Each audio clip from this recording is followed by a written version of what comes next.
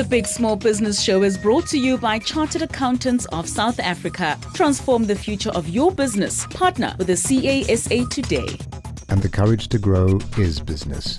MTN Business, a new world of business.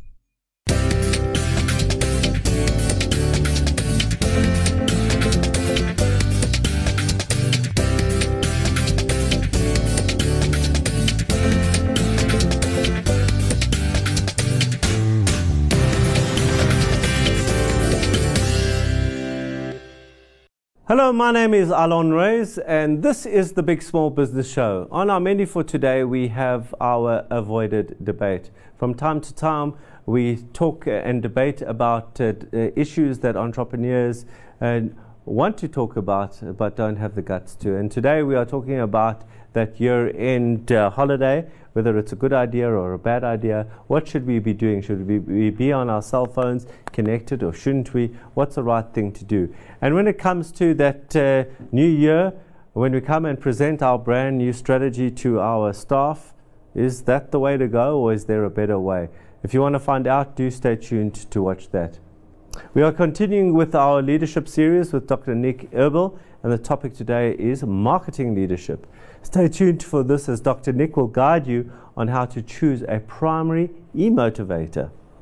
Now, our expert slot today is with Tony de Fonseca. He's chairman of FASA, that's the Franchise Association of South Africa, and he's going to be talking to us about how franchise contributed to job creation, and also about the aspirations of FASA.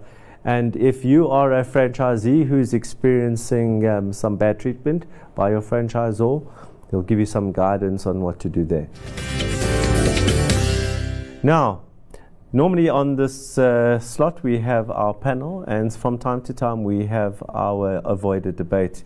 The avoided debate is the discussions that entrepreneurs have, perhaps over a drink or two, and don't really bring it into the public. But we are bringing these topics into the public domain through the avoided debate. Now, my co-panelists today are Mona Lisa Sam. Welcome, Mona Lisa. Thank you, Alon. Okay, and Mona Lisa comes from a very strong retail and marketing background, and is the nice person on the panel. And Kumaran Padiachi is the finance guru.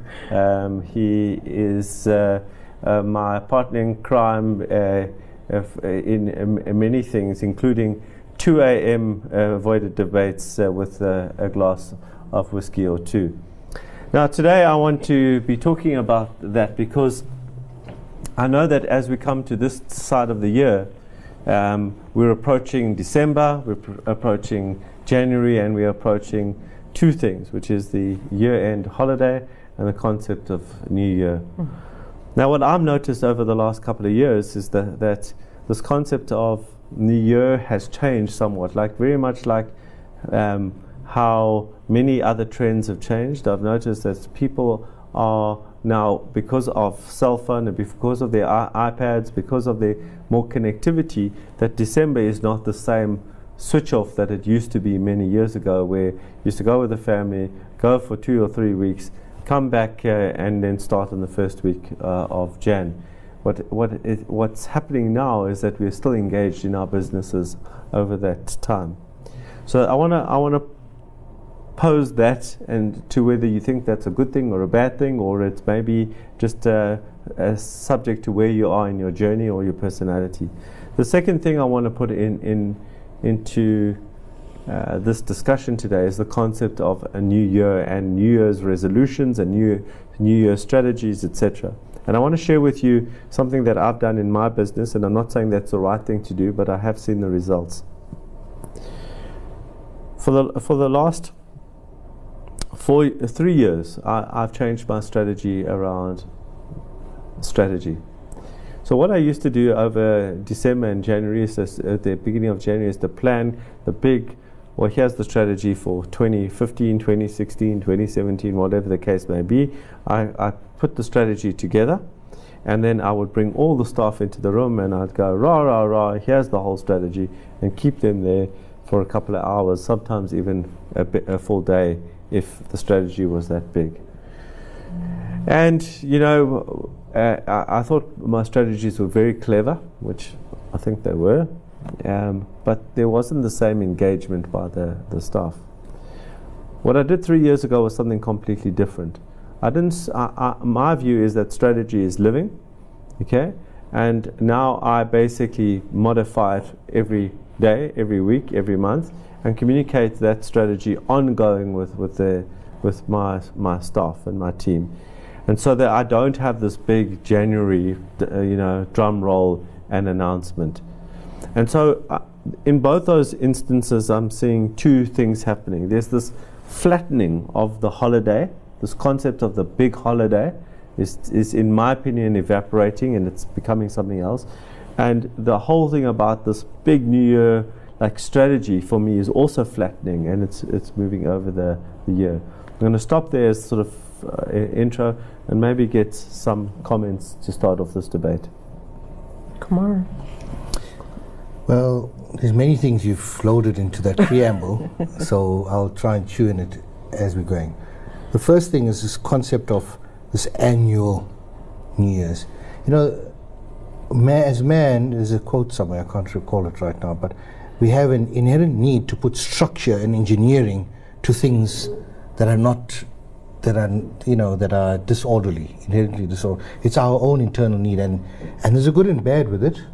The good is that it calms us down, okay, so we have a runway, we know what's happening, and with that it has efficiency because things can go around.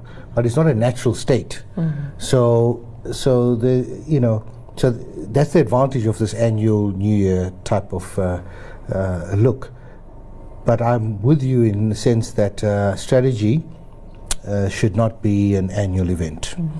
And I think what's happening is that we're in a more volatile world, a more volatile economy. And what is strategy simplistically? It's a plan in relation to the context. Mm. So if the context is changing often, there's some adjustments and pivoting and adaptation to the strategy. And so your view is more pragmatic, and I don't think it's just unique to you. It's a trend, or people are doing that. And even, we say we make the best laid plans and what God laughs, or whatever. So it's a very pragmatic approach that you're doing. I do the same thing, and I did shift from that annual or whatever it is kind of view, and so now there's a lot more adjustment as you're going, to adapt. That's on that part. Do you want to respond on strategy? Because then I can talk about the renewal pause let's talk about strategy. The flattening of the strategy. Yeah. I think I'm in complete agreement with you, because when you focused on once-off strategy, or once-off, as you call it, drum roll, it assumes that everything else stays the same. It assumes you won't lose any staff.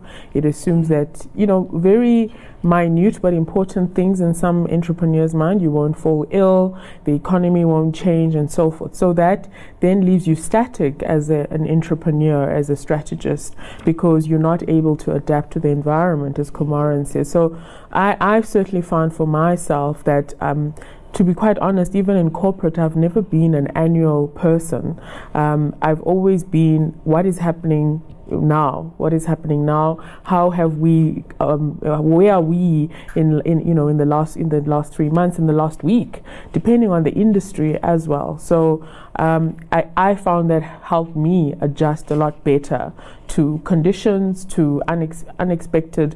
In corporate, retrenchments are becoming more apparent in some businesses. So if you, as that business or that manager, have not forecasted that, it's going to throw you off if you have only one annual strategy that you're stuck to.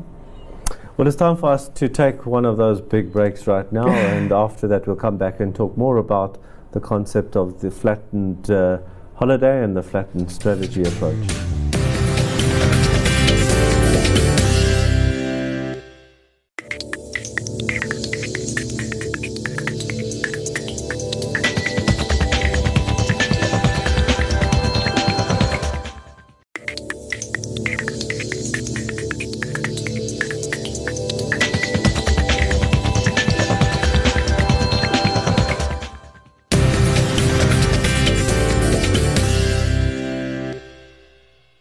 Well, welcome back, and thanks for spending your time with us. Right now we are having our avoided debate, and our debate is around the concept of the big December break And is that concept evaporating as we spend more time connected to our iPads and our iPhones and all sorts of connectivity to our businesses?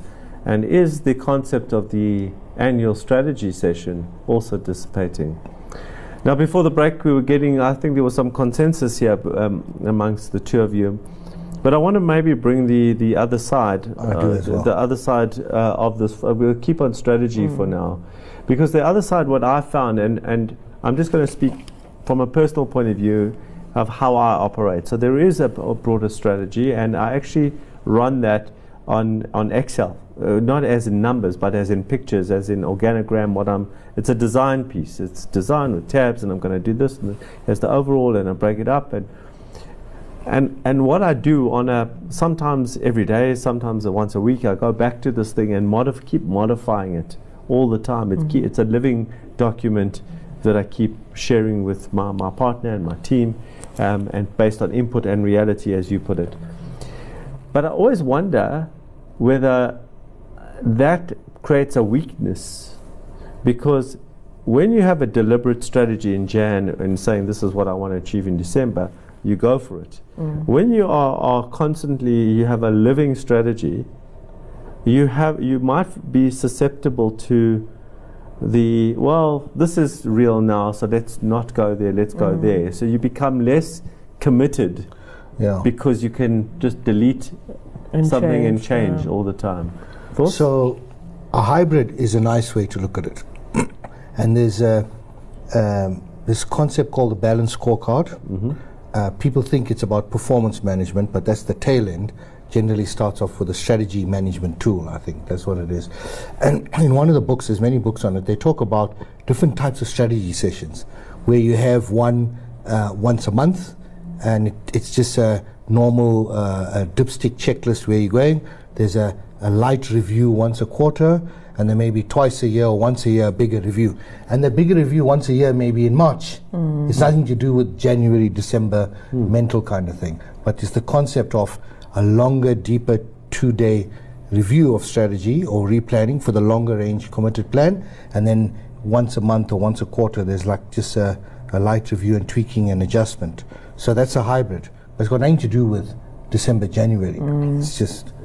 I think that's more what the consensus was about, that you know, as Kumaran put it, calendar just gives us structure. It gives us a timeline and gives us, in some instances, a pressure to achieve certain things within a certain period of time. But if you are to then believe that a strategy is a living organism that continuously evolves and changes depending on what you have achieved within the time that you had set yourself out for and what you haven't achieved, that's what you're reviewing. And you're then reviewing the external circumstances that may have contributed to that.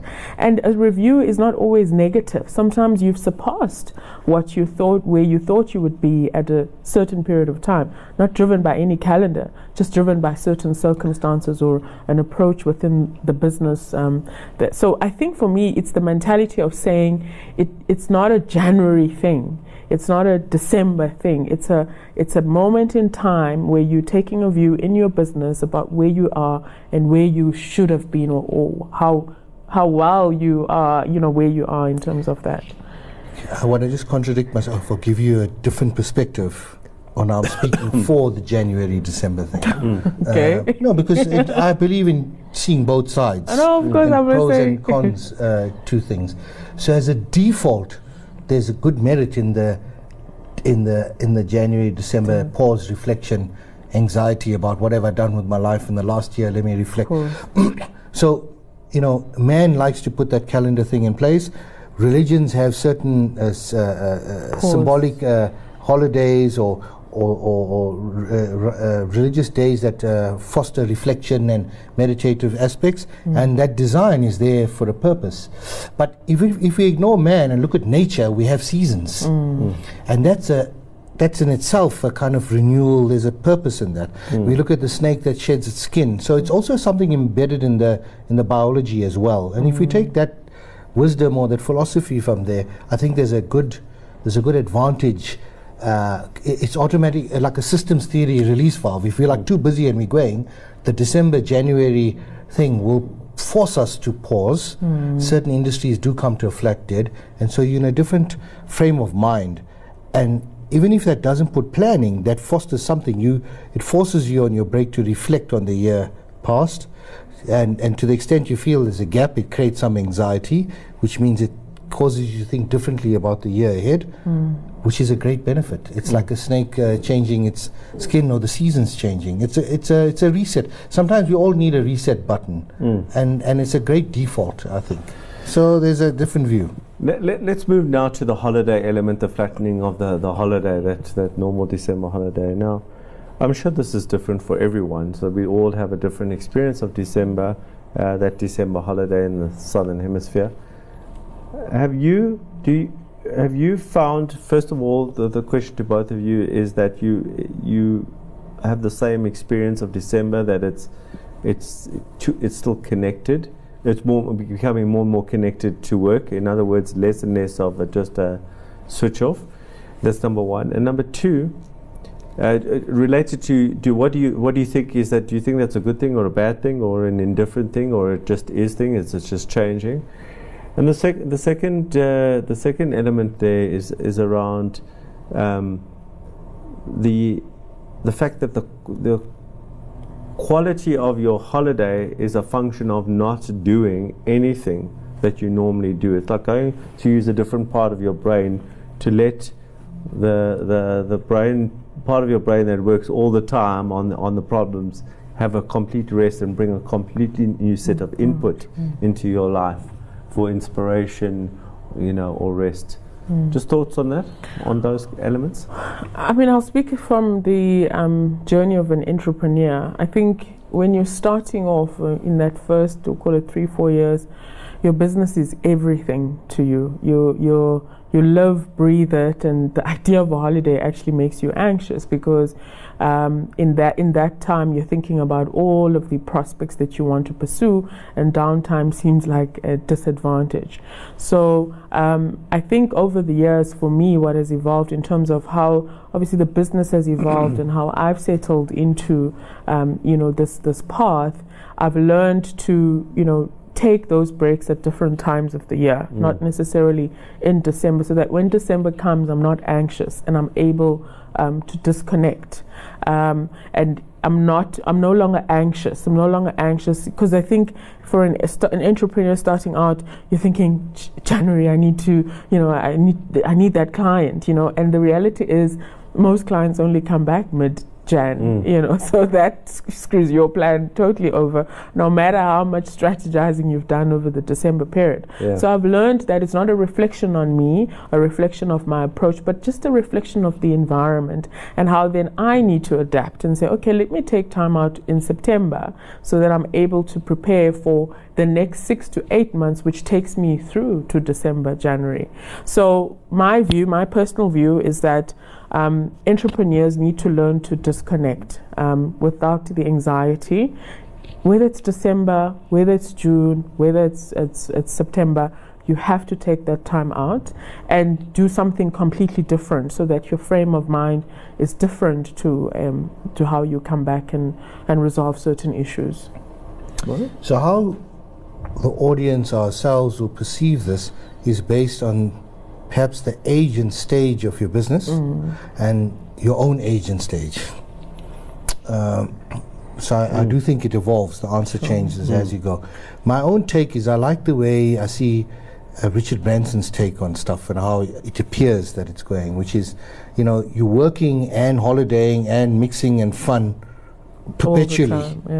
It's not a way of life. It's a way of life, rather than this delayed, I'm going to be happy when I go on that holiday kind of thing, and it's this disaster for the in-between. So it should be mixed and meddled in between. I aspire to do that. I'm not doing that very well, but I do go on breaks in between, like you, and I like that.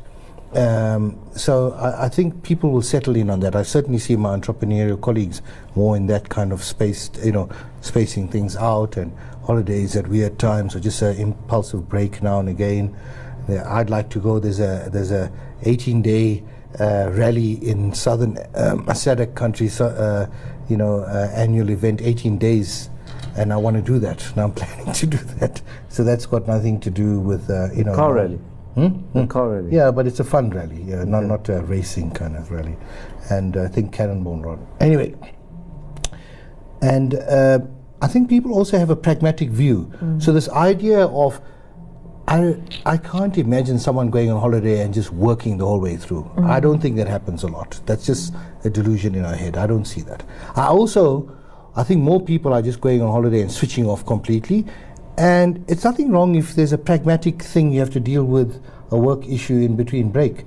I tend to, over the last many years, to properly switch off from work when I'm on a year-end break. But when I'm in breaks in between, you interchange. Last year I had to deal with something where I was overseas and I was dealing with an important negotiation issue with a counterparty in Europe. As you know, their holiday season in December they work through, right? And so I had to make amends. I had to make some plans and adapt and deal with that for a few days and carried on. Be pragmatic.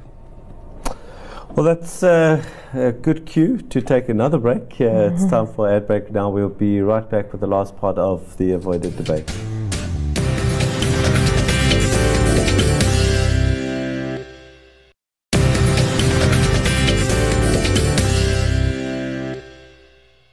Welcome back to the Avoided Debate. Today we're talking about the concept of taking a year-end break and whether that is the same that it used to be many years ago, given the fact that we now are still so connected during December and January through our iPhones and our iPads and all sorts of other means. And whether strategy, the way that we deliver our strategy to our staff is still the same, given the current trends. And perhaps it's just me and Kumaran and Mona Lisa, and you are getting great results from a January strategy to your team. A bit of a weird one here. I want to, as we conclude today around holidays. You talk about very often, Kumaran, you're the one who talks about by design, or is this a design thing on purpose, deliberate? Or is it, random, passive, external locus of control? Is there a way you think that is there a way to design a holiday that is beneficial to your business? In other words, that you say certain types of holidays result in a better better entrepreneur, better experience, a better inputs for the rest of the year.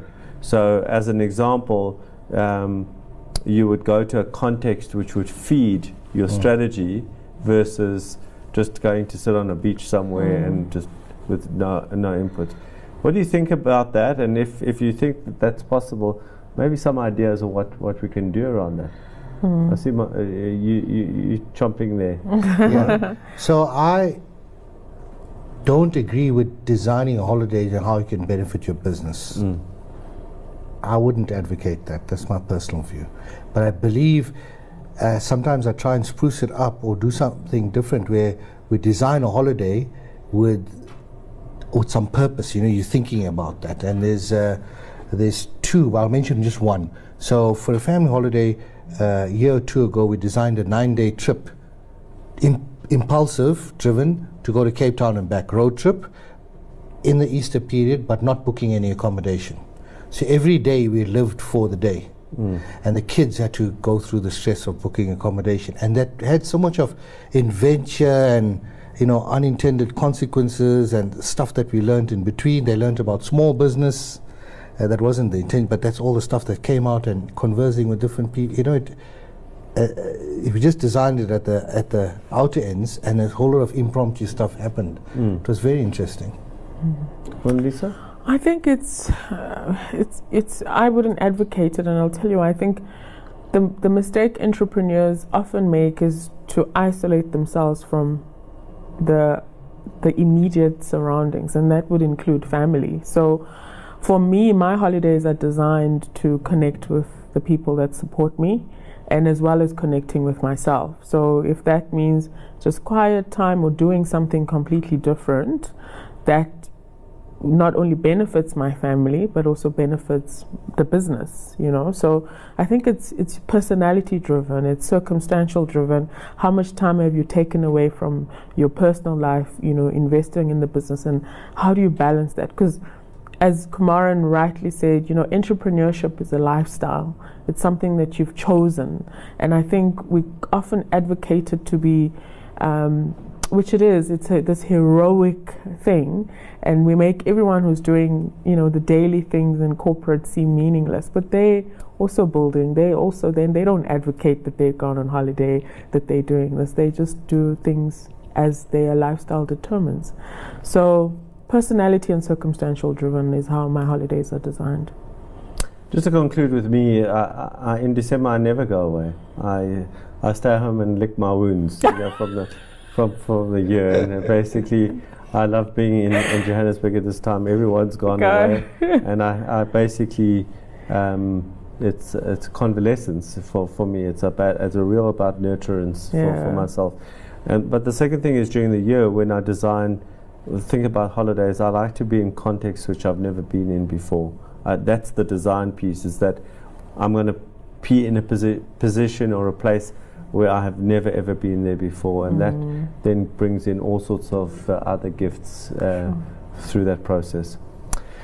After the break, I'm joined by Dr. Nik Eberl, CEO of Reciprocation Marketing Academy, and we're going to continue our discussion on different types of leadership.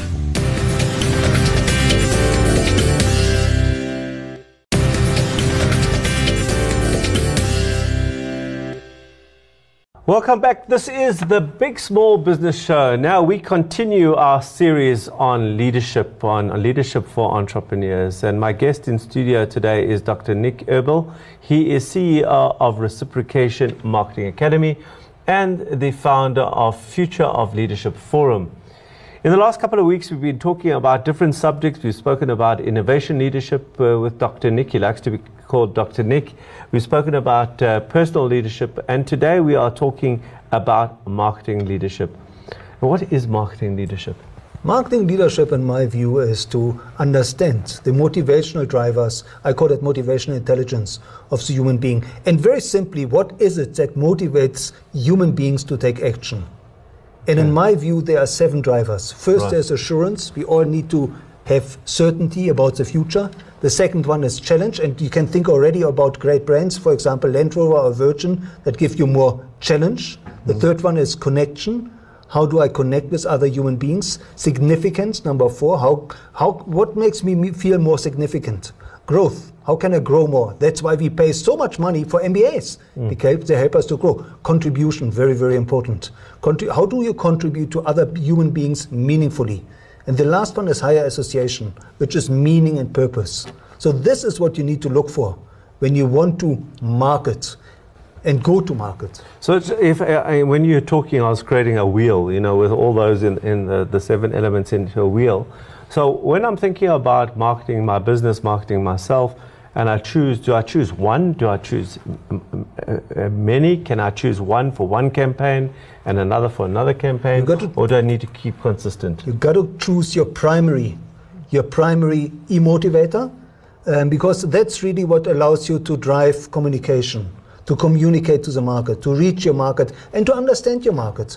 What is driving your market? Is it the need for challenge? Red Bull builds the entire brand around challenge. If you think about it, Red Bull gives you wings. Now, it's not easy. It took Red Bull 3 years, the founder, Dietrich Mateschitz, 3 years to come up with that challenge formula, to come up with a brand promise, gives you wings. But now they have perfected it. They've taken it into Formula 1. They're taking it into extreme sports.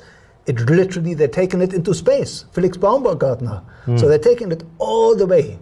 So you've got to pick your primary motivator. In the last couple of weeks, talking about motivators, we've been talking about different archetypes as well of people that represent this. We've spoken about Shaka, and we've spoken about Madiba.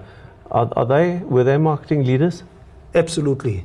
Mandela actually was applying a concept that today we call movement marketing at a time during the struggle when the ANC was very almost timid in their marketing approach to the people. And he came up with some brilliant marketing moves to involve everybody. I mean, everybody wanted change, that was very clear, but what was lacking was people didn't have a tool to express their desire and to practically activate it. So if you think about the marches, if you think about the pass burning campaign, where he started and then thousands followed him to burn their passes. One little thing you could do to become a part of a movement and bring about change.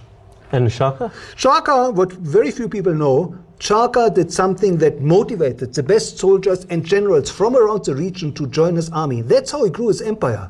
He didn't grow his empire through fear, but by motivating the great warriors to join his army voluntarily. And he did that by removing what was the greatest terror at the time, which was the Isangomas, that practiced a certain ceremony that was called smelling out, to, in those days, literally repossess the wealthy and influential. And Shaka stopped that practice. And he also, in Shaka's case, used growth. He allowed his warriors, his army, his impi to grow individually and to grow as a nation, and obviously grow. And that, I think, was a key motivator that attracted people to join his company or his brand, his movement. All right, let's bring it back down to small business now. So I'm a small business owner. I want to become a marketing leader. I've heard your 7. I quickly go rewind, push play, and I go through all the 7. I choose my primary. What would you call that? A primary emotivator.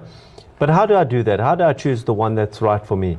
Well, one of my clients, he always says that what you need to do in your marketing, your customers are on Pain Island. You need to move them to Pleasure Island. So don't describe the boat. Don't describe the process. Focus on where they want to go.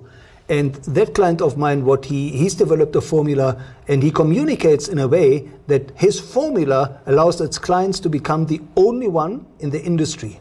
So which emotivator is he communicating? He is communicating the emotivator of significance, because he makes his clients feel more significant by believing they can, and ultimately they do, they can become the only one in the industry. Okay, now I've gone through that. I've chosen my emotivator, my primary emotivator. Now what do? How do I then execute now? Is it through a byline? Is it through my advertising? Is it on my website? Like, what is there a checklist I have to follow? How do I embed this now in the business? It's your brand line, it's your brand promise, it's your tagline. I call it a brand promise, because that's exactly what should go into every single piece of communication, as you know, right below your company name. What are you promising? And what you're promising has to be something that is motivating your clients to buy. So it has to evolve and revolve around one of the 7 emotivators.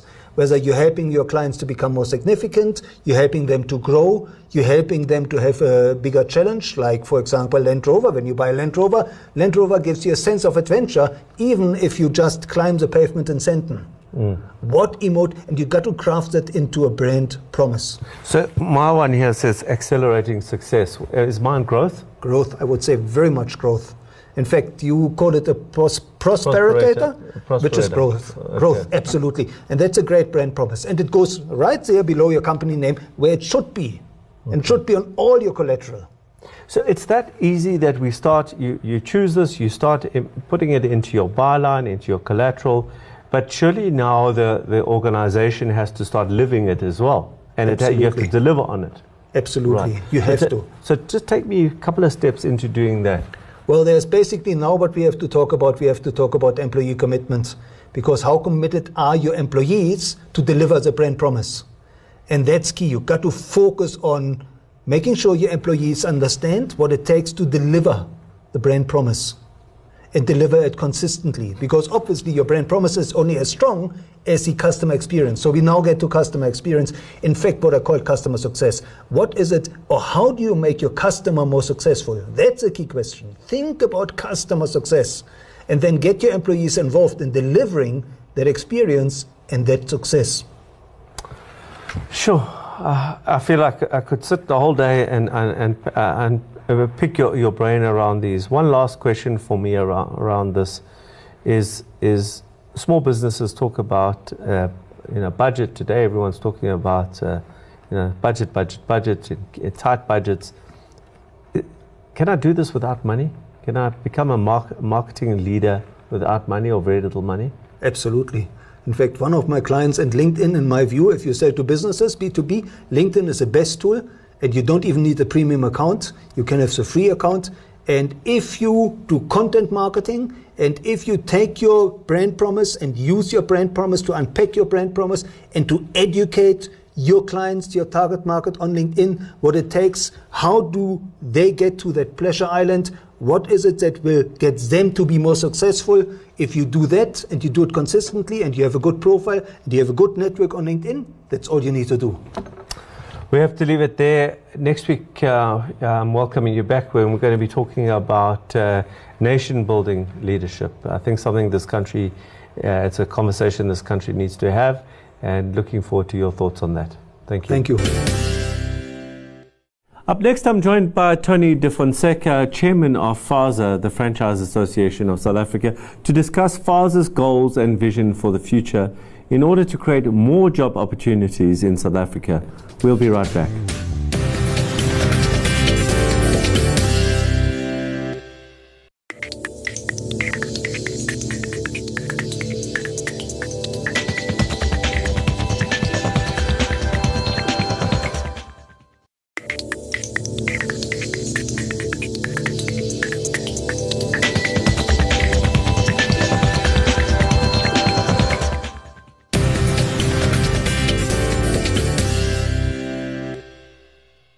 Welcome back. This is the Big Small Business Show. Now, the Franchise Association of South Africa, also known as FASA, believes the franchise sector contributes 11.6% to the country's GDP and employs over 400,000 people in South Africa.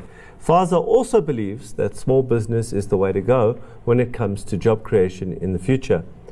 Joining me now to share their vision in this regard is Tony de Fonseca, Chairman of FASA, the Franchise Association of South Africa. Tony is also MD of the OBC Chicken and Meat franchise, which services communities in township areas. Welcome, Tony. Thank you for having me. So how long, just before we get started, how long have you been El Presidente? For almost a year now. We'll be here in the new year, and I've been asked to sit for another year, so it'll be 2-year tenure. So let's talk about franchises in South Africa. This is the business, this Big Small Business Show. This is aimed at small businesses. Many people now might be getting retrenchment packages. How do I go about now when I start looking for a potential franchise to buy? How do I start looking for the one that's appropriate for me? Probably the easiest way is to go to actually the association's website, is www.fasa.co.za. And there's a lot of information there about franchising itself, so you can do quite a lot of research on the association's website, first of all to make sure that it's right for you, and then of course you can delve into who the members are of the association. And FASA, its main ambition and its main goal, besides promoting franchising, is really about promoting ethical franchising. So all the members of the association are basically publicly stated that they ethical franchisors. They'll stick to the code of conduct, of course stick to the Consumer Protection Act. So that's probably a good place to start and do the research. Then of course look at all the different categories and maybe look up something that you're passionate about, not just where you think you're going to make lots of money, but rather something you're passionate about, because if you're passionate about something, tendency will be that you'll be more committed and hopefully the money will follow. A lot of people who go into the franchise space make a mistake of thinking that it's still easy, that even when I buy a franchise, I sort of put my feet up and the systems will sort everything out, the brand will speak for itself. That's not true, right? 100%. Now, I'd love to say it is, but there's no guarantee for success. At the end of the day, franchising operates in the economy that we're in, and when we're growing at 0.0%, the economy is tough, and if it's tough for everybody, it's tough for franchising. But obviously franchising itself, the propensity for success is so much more. As a matter of fact, statistically, 90% of franchise business succeed, whereas statistically only 10% of independent businesses succeed. So certainly, and that's really because in most instances you've not only got the support of the franchisor, systems that have proven to work, but also the knowledge and experience from the franchisor that'll help you find the right location, the right market, the right environment to trade in, and help you promote the business. And you've got the economies of scale where you can promote your brand a lot easier than if you're independent. So that really is why franchising has weathered well in the tough economy. But like I say, like you 100% said, it's not guaranteed for success. As a matter of fact, the franchisor can only do as so much to promote you, to guide you, to assist you, to give you the systems, to give you the backup. At the end of the day, it's your business. You've got to work hard to make sure it works. Coming back to the question before about, let's call it unethical, maybe franchisors, and that belong to FASA. What is the recourse that a franchisee can take if, let's say, there were promises not made, or they're paying for advertising which is not really happening? 100%.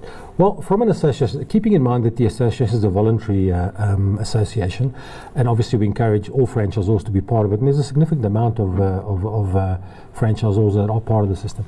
We've got a disciplinary committee that sits monthly if there's any complaints, analyzes it, obviously goes back to the franchisor, and then encourages to, you've undertaken to commit to this code of ethics, so you've got to do this, and recommends corrective action or rectifying the situation. Again, it's a voluntary association, so the only recourse if a franchisor doesn't abide is obviously to ask them to leave the association. That's why it's important that... Has it happened? It's happened, yeah. Actually, this year we've had 1 or 2 situations where we've asked franchisors rather not to be members of the association if that's the conduct they're going to be. Having said that, we realize because it's a voluntary association, that's the only recourse we have. So the association actually, and the industry, has been lobbying for having a franchise ombudsman, which we're closer to getting, and we're in discussion with government, and as a matter of fact, it looks like the code of conduct of the association will be used as a guideline to set up an industry code.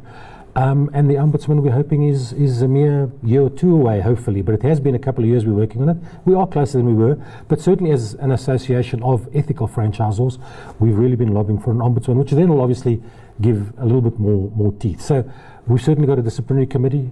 We do take corrective action against franchisors that don't abide by the code, but as I say, at the moment it is voluntary, and of course there's always the legal recourse, which tends to be a little bit expensive. So I do encourage prospective franchisees to do the research, make sure that they are members of the association, where there's a little bit more leverage than somebody who isn't.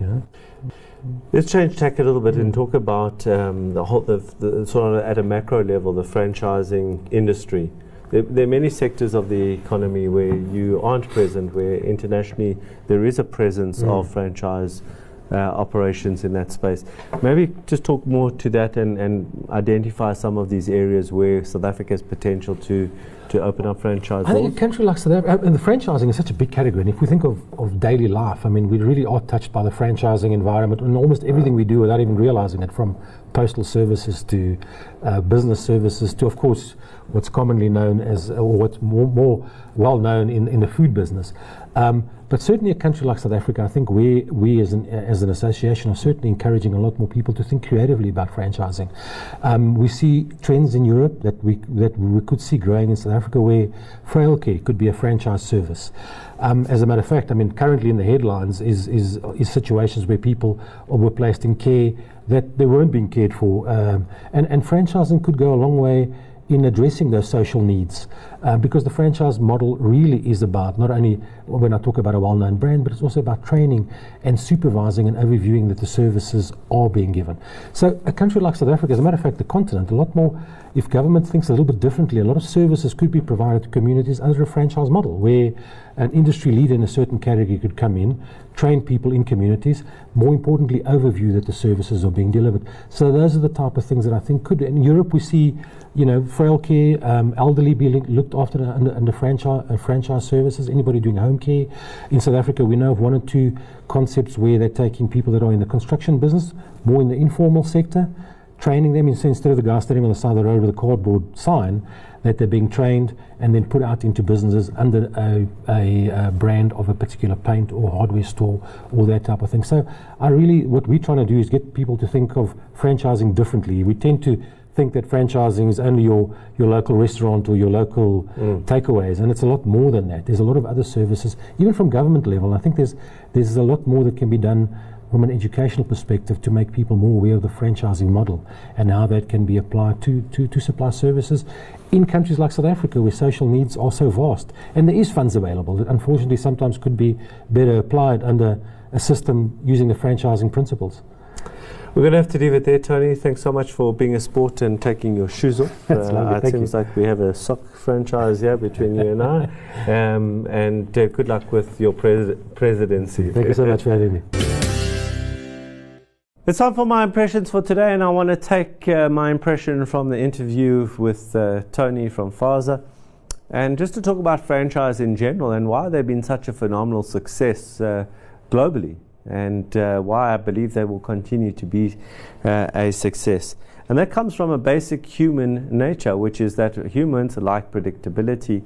Our customers want a predictable outcome. Every single one of your customers out there is your customer, and expecting that if they buy something from you this time, the next time that they buy it, it will be exactly the same. When we go to a burger joint, or we go to a laundromat who are franchises, we expect the fact that we have a replicable experience that is predictable. So where does that come from? It actually comes from our human nature, which is that we want to trust an outcome. And trust means that there is a part of our brain that requires us to survive.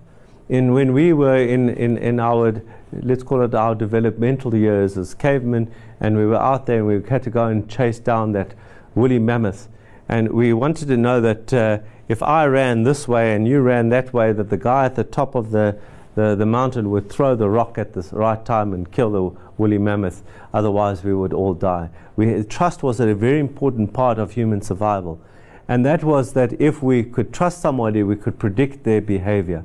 And so predicting behavior became a very important part of our survival as a species.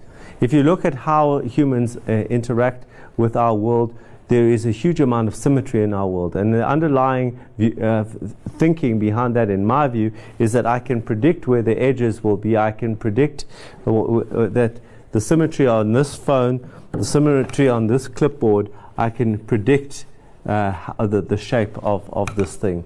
And that allows me to work better in my world. And that means that, that in order to predict, we've created all sorts of laws about what to do and what not to do. So if we had a plant and there was a rule that you should never eat that plant, those plants kill you. And if there was these plants, those plants might heal you. And so we create as human beings a whole bunch of laws about how to operate in our world to ensure our survival. Coming back to franchising, this is exactly what the franchising model does for people. It gives a whole set of rules, it gives us a level of symmetry, that it's replicable, and there is a predictable outcome. A little bit of philosophy according to Alon. I'm sorry about that. Well, that's it for my impressions today. This is your show, and we want to hear what you want to talk about. And perhaps you are a business that is experiencing some issues and you want to come on our panel, do email us on bigsmall@bdtv.co.za or interact with us on Twitter at BSBS_BDTV. It's goodbye from me, and remember, if you think it, write it down and make it a reality. And that's so predictable.